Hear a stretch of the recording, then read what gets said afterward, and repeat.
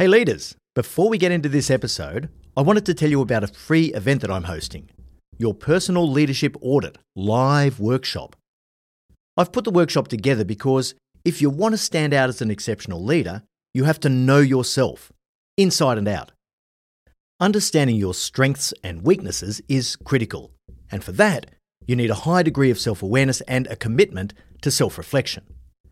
Now, if you're committed to unlocking your leadership potential, then working through a self-assessment like this is going to help you to quickly identify a path to higher impact.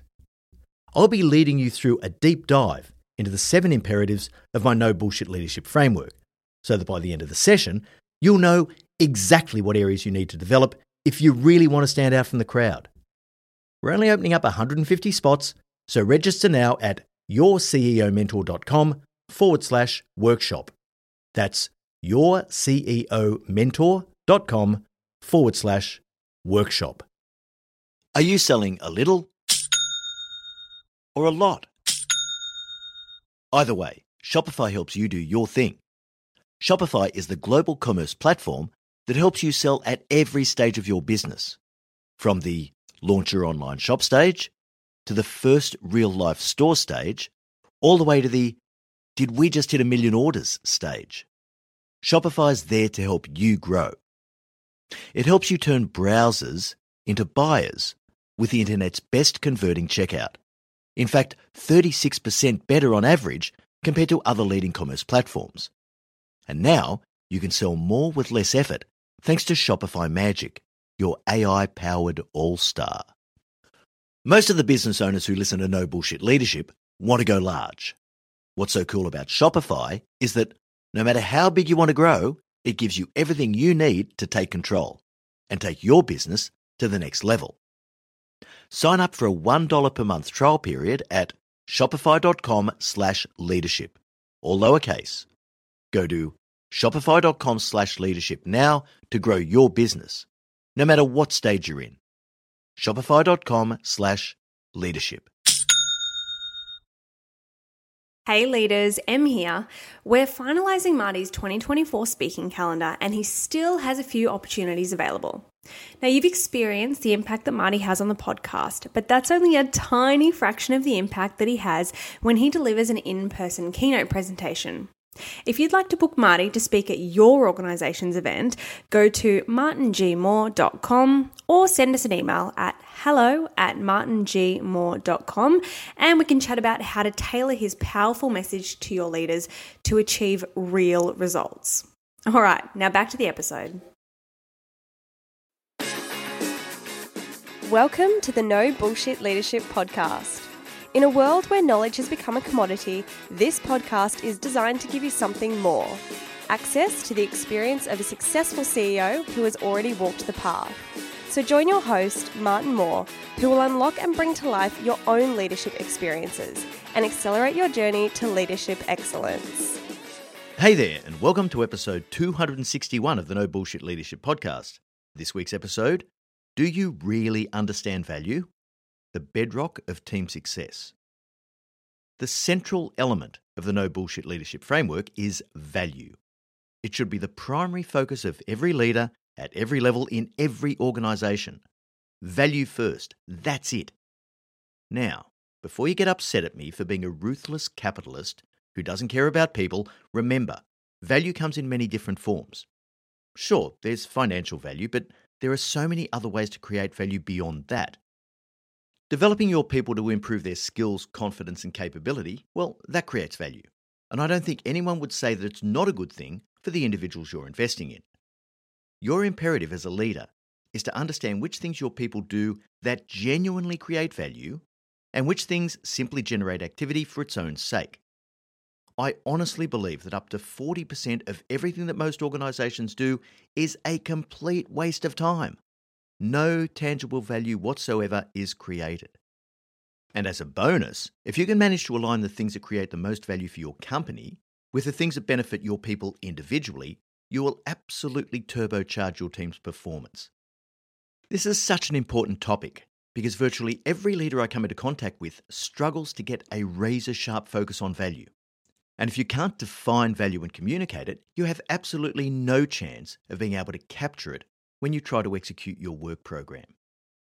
So I'll start by looking at the core principles of value.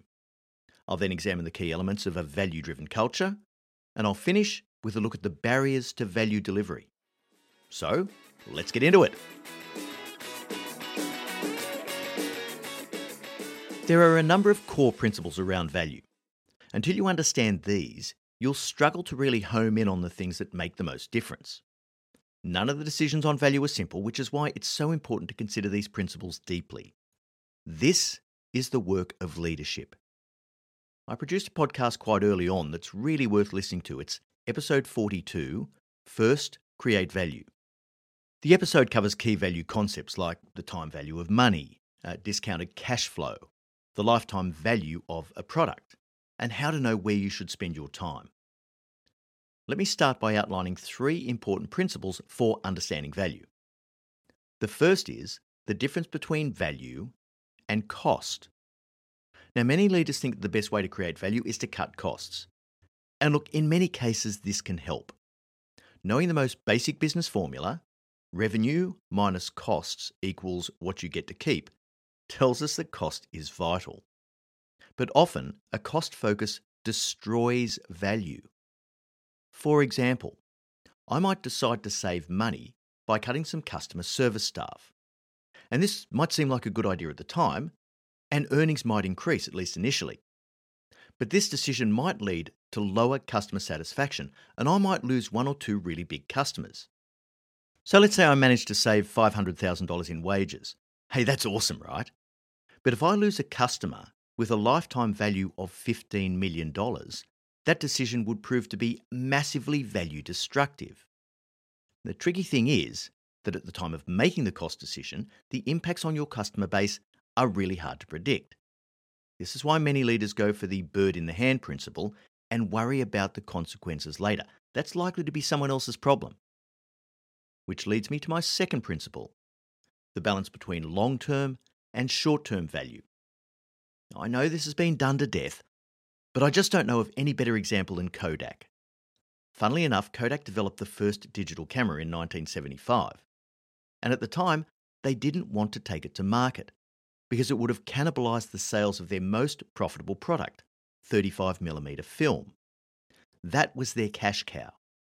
The management team got paid their bonuses based on that growth and profitability, so in the short term, it was a no-brainer for Kodak to sit on the digital technology that it owned.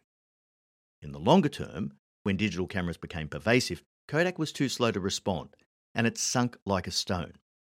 At its peak in 1996, Kodak's revenues were $16 billion, with an enterprise value of over $30 billion. Not quite 15 years later, when it filed for bankruptcy, Kodak had an enterprise value of less than $150 million. Now that's absolutely astounding, especially for a market leader with an innovative culture. But it perfectly illustrates the fallacy of focusing only on short-term value at the expense of the long term. The third principle is the trade-offs between quantitative and qualitative value. Now, some value calculus is really easy to perform. For example, investing in a new manufacturing plant is pretty simple in relative terms. If I invest $50 million in capital, the factory will produce 10,000 widgets a week, which we can sell for $10 each at a net margin of 20%. Now, of course, a lot of assumptions sit behind this simple statement, but it's quantitative all the same. And when you're deciding where to put your scarce capital, because you have to make choices, of course, it's easy to see the relative value of each potential opportunity when they're this quantifiable. But if you're running a bank, say, how do you decide how much to invest in compliance activity, like anti-money laundering and counter-terrorism financing? You could spend almost nothing and have no breaches, effectively getting away with it. Or you could spend $50 million and still not completely mitigate the risk. It's a judgment call, and it's a qualitative decision. So deciding how much to spend when the activity is qualitative is hard enough. But when you try to make decisions on whether to spend on building a new factory or making safety modifications to your existing assets, it can be a real mind bender. You're not comparing apples with apples. It's not even fruit. You're comparing meat and nylon. No matter what level you're at, A key part of your role as a leader is to understand what your team can do to maximize value delivery for your organization. Then, dedicate all your resources to that. Once you know what it is that genuinely creates value, there are a few key principles that are going to enable you to go after it. The object of the exercise is to build a value-driven culture. And unless you really understand and go after these principles, you're not going to be able to create one. There are three that I'm going to look at in particular. The first is traceability of value. So if you know what creates value, that's fine. But you've got to be able to see where that appears. So quite often we'll do something because it sounds like a good idea and it should create value. But then it does absolutely nothing to improve our results. You've got to be able to see the result. So you've got to be able to trace that activity from the investment right up front. If I'm investing time, money, people and assets into doing anything, I've got to know where that pays me back. I've got to be able to see when and where that value arrives. Will I see it in my financial results? Will I see it in better staff capability and performance? Will I see it in fewer compliance transgressions? Will I see it in fewer safety incidents? There's got to be a clear line between investment of resources and recovery of benefits. The second principle is value ranking. Once you understand what your options are for investing your resources, you've got to work out which ones are going to give you the biggest bang for buck. The objective is to pull the biggest value levers that you possibly can in all the areas of value you're trying to create. So if you know what the value is that comes out the back end, you can start to have that discussion. Is this more important than that? What if we were to do this and not do that? You're talking about how to focus on the most important things. Now, most planning processes try and uncover priorities. And so we prioritize things. We give them priority 1, 2, 3, and 4. Have you ever heard anyone say to you, though, hey, Marty, I can't possibly take anything else on. I've already got 6 priority ones. Happens all the time. Value ranking is going through the discipline of saying, this is number 1, this is number 2, this is number 3, this is number 4. Now, if you truly believe that you've managed to get this right and that you understand the value that each of these investments of resources might yield for you, then it's a no-brainer. If you nail those top 3, 4, 5 things, then no one cares if you get to number 46 or not, because you've delivered on the things that are most important. We all try and do too much for all the right reasons. Okay, we want to do as much good as we can. The problem is, taking on too much work just distracts us, and we put the biggest value things at risk. Most organizations don't do this well, I've got to tell you. So value ranking is the next piece, the discipline to go through and get that list that says 1, 2, 3, 4, 5. Now just remember though, you're not looking for the perfect list. That's not the object of the exercise. The object of the exercise is to learn about what you're dealing with through the robust debate that this involves. Different people are going to see value in different places, and having that out in a room where you can understand better where your value is going to come from is the object of the exercise. You've probably heard me use the Dwight Eisenhower quote before. Plans are useless, but planning is indispensable. And this applies perfectly to value ranking. Now finally, third principle, and I've touched on this, simplicity and focus. Once you've worked out where those biggest value levers are, stop everything else. Stop it. Don't do all the shit that doesn't add value. And most organizations do so much that just doesn't end up anywhere. It doesn't deliver anything tangible. It's just a waste of your resources. So find a way to stop it. Now I've got to say, during my corporate career as an executive, the hardest thing I ever tried to do was to stop the activity that had already started. So you've got to nip this in the bud. And your first best opportunity to do this is in your planning cycle. So what's going to stop you from delivering value for your organisation?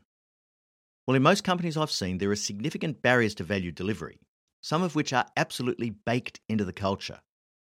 I just want to take you through half a dozen of my favourites. The first is the rusted-on activity of your business.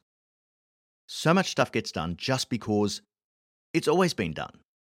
Every year when the company goes through its budgeting and planning cycle, the baseline is all the things we're doing now.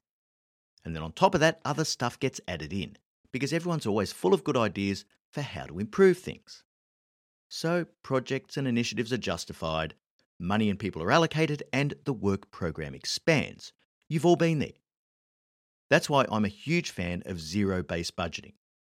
In this scenario, you get to question everything. And if your people can't explain exactly when and where the value is going to turn up, it has to be ruthlessly cold.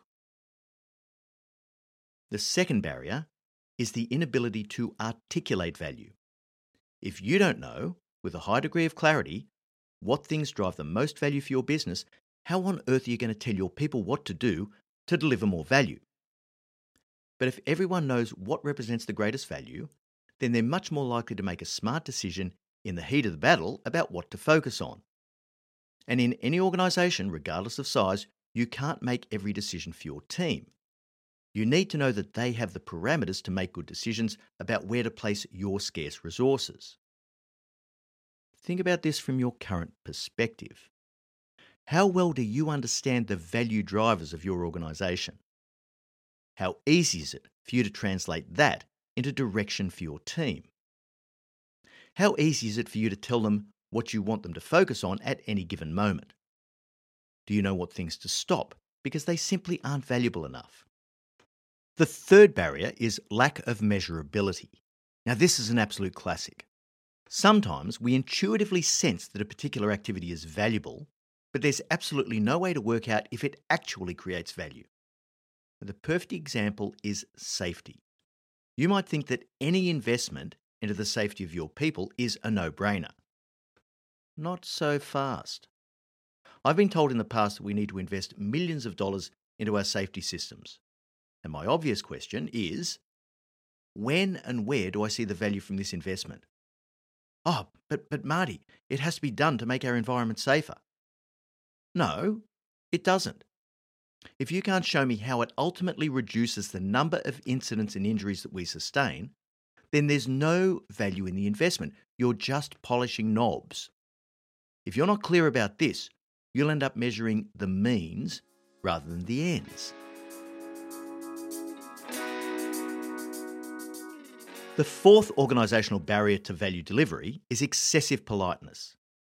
Most organisations and teams are simply too polite. There's no robust challenge of statements, opinions, and decisions. This is in fact my biggest bugbear with the popular notion of a high-performing team. I've heard any number of leaders claim that they build a high-performing team based on the absence of conflict. They are not high-performing teams, they are polite teams, where no one speaks about the obvious flaws and problems for fear of offending one of their teammates. That's generally the sign of a really mediocre team. Now, I'm not saying you should provoke animosity. What I am saying is that you need to embrace a culture of robust, respectful challenge that enables you to create and hold productive tension. This is where you're going to find performance, and this is where you're going to find value. The biggest disagreements in a high-performing team should be, where do we need to focus to deliver the best outcomes? The fifth barrier to value delivery is perfectionism. The principle of excellence over perfection is critical in being able to capture value. Even if you manage to get a pretty good sense of the highest value things, they will wither and die on the vine unless you can execute with a sense of urgency. Perfectionism slows your people down to glacial speed. It's the value equivalent of sclerotic arteries where the blood simply can't pass through. In the case of value, perfectionism is the plaque in your arteries. Nothing's perfect, so you need to build momentum in your team. That's good enough. Keep going. We can adjust as we go. Perfectionism is the enemy of value. Finally, number 6, one of the biggest destroyers of value is self-interest. Self-interest drives people to do a lot of things that destroy or dilute value. Setting soft targets to make it easier to meet your KPIs. Focusing only on the short term and neglecting long-term value. Wanting to maintain the size of your team so that you don't lose status, power, or money. I mean, let's face it, no one wants to shrink their team. But psychologically, this puts you in a very interesting place, where you'll prop up low-value work to maintain your position. It really takes something special to put all of this aside and just drive ahead to deliver maximum value for your company. But this is where extraordinary performance is born. To help you work through these organisational barriers, we've created a free PDF downloadable that has the 6 barriers to value delivery. And you can find that at yourceomentor.com/episode 261. Bringing this all together, value really has to be at the centre of everything your team does. Otherwise, to paraphrase Peter Drucker, you'll end up brilliantly executing on a bunch of things that you shouldn't be doing in the first place. We are so focused on helping leaders to get this right that the first and most comprehensive module in our flagship 8-week program, Leadership Beyond the Theory, brings a razor-sharp focus to mastering the value equation. Now, there's a wealth of tools and strategies here to help you identify and rank value. And then, once you know what the highest value things are, to work out how to get your team to deliver them with an unprecedented level of excellence. Learning how to pull only the highest value levers, and importantly, to stop doing all the other crap, is a life's work. So this is one area where the lifetime access to the content in Leadership Beyond the Theory comes in particularly handy. I spent most of my corporate career in the fanatical pursuit of value, and it paid off. You simply can't deliver a year-on-year earnings growth rate of 125%, as I did at CS Energy, without a serious level of energy, focus, and commitment to driving value. If you can work out how to get the value piece right, you'll find that you've developed a formidable weapon to cut through the noise. Your people will feel a lot less like that small cog in the big wheel. They'll start to see how their effort makes a difference and how it contributes to the bigger picture. And this is the start of a virtuous cycle that is self-perpetuating. And one day, you wake up to find that your people love their jobs and they're more than happy to put in the discretionary effort that you've always hoped for. All right, so that brings us to the end of episode 261. Thanks so much for joining us. And remember, at Your CEO Mentor, our purpose is to improve the quality of leaders globally. So please make sure you share this episode with every leader in your network. I look forward to next week's episode, where I'll be taking a bunch of listener questions in another Q&A with Em. Until then, I know you'll take every opportunity you can to be a no bullshit leader.